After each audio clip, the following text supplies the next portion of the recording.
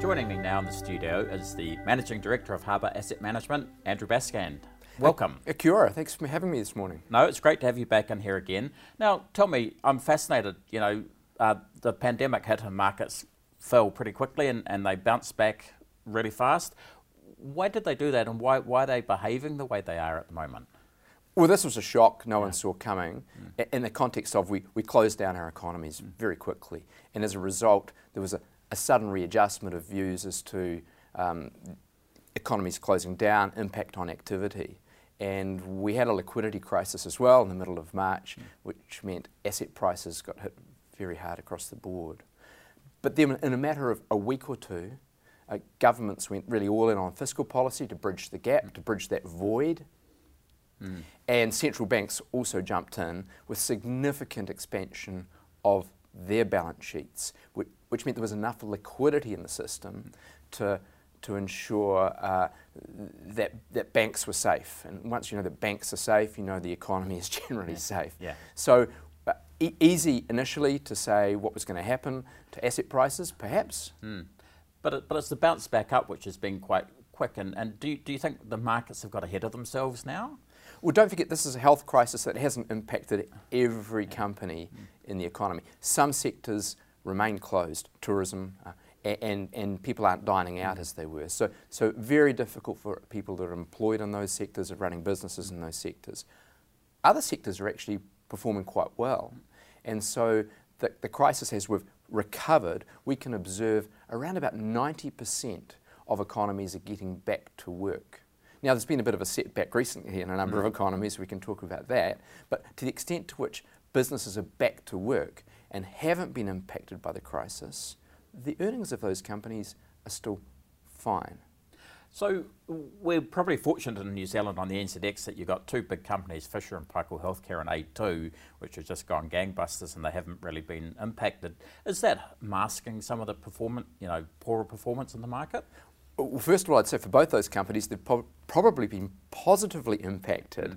I take A2, for example. We've had the president of China say drinking milk is good for your health. So you can imagine the response. We can see it in the data there. The general consumption, not just for infants, but for the general population at large, of milk it's been stronger in this time frame. And Fisher and Paykel Healthcare, they're actually right at the forefront of looking after respiratory needs.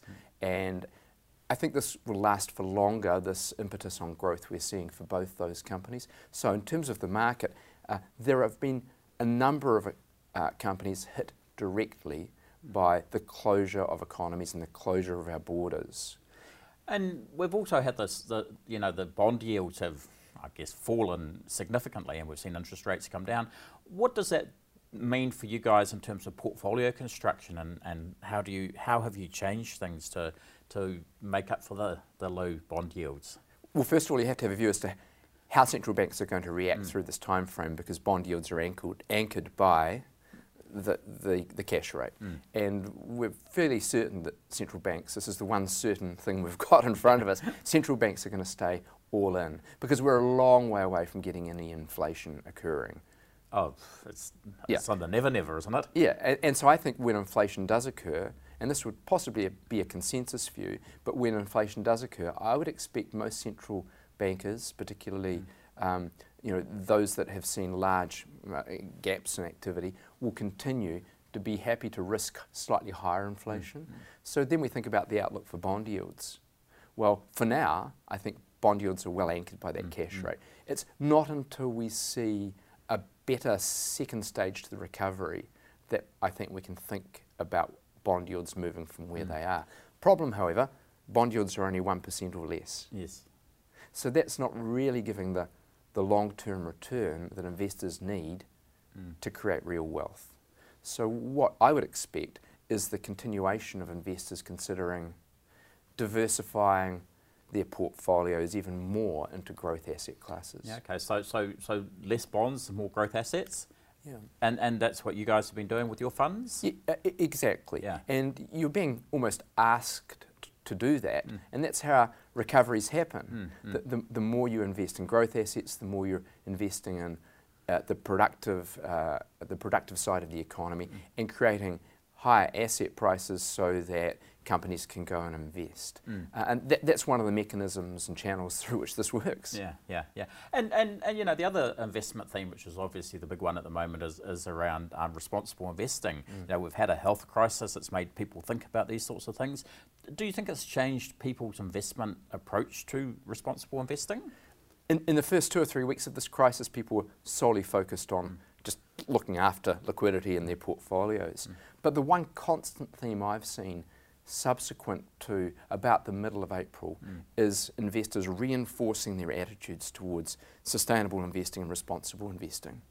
And what we've noticed in New Zealand is we rank the universe and the companies your scoring. A scoring matrix. And what we've noticed and calculated is that companies that are scoring poorly in the way we think about sustainable investing have underperformed through this time frame quite consistently.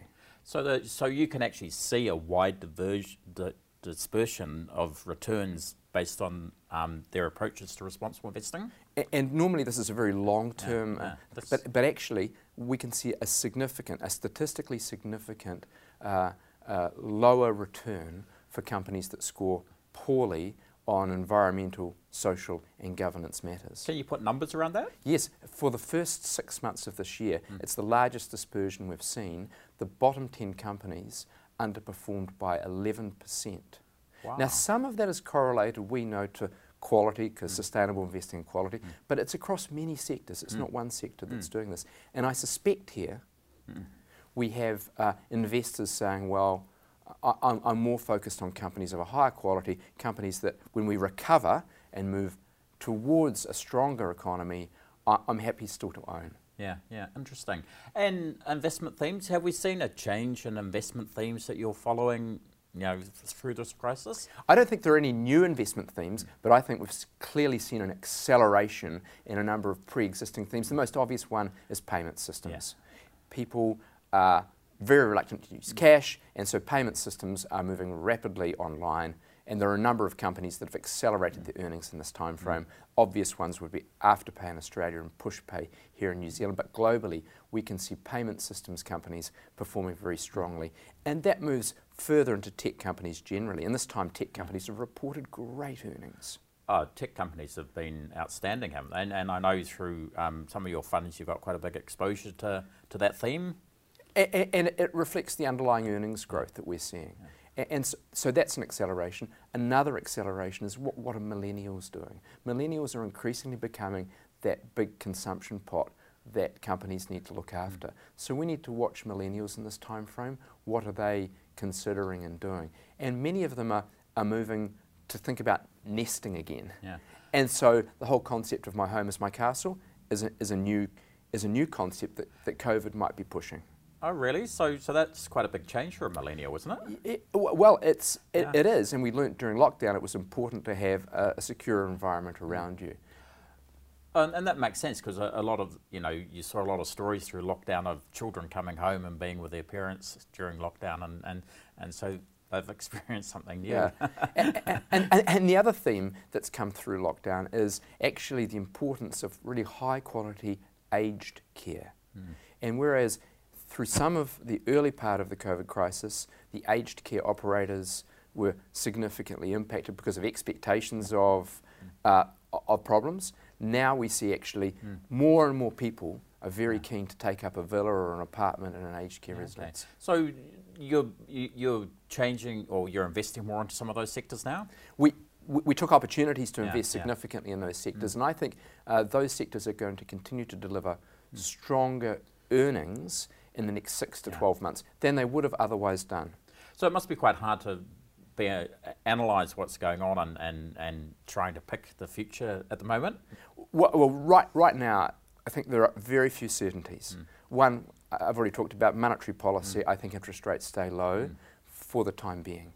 Secondly, this is still a health crisis. It hasn't gone away in the world. That's a known.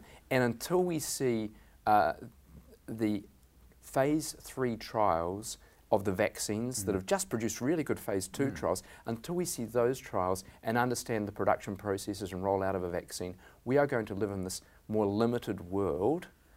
And so at some stage, we're going to run out of the fiscal runway of support. So there's still a tricky time ahead of us. And so during this tricky time, I think it's important that we stay close to the companies and stay invested in the higher quality companies. And so for us, it's technology, it's healthcare, and consumer staples. Interesting. Thank you very much for that, Andrew, and it's lovely to have you in the studio. Thanks very much. Cheers.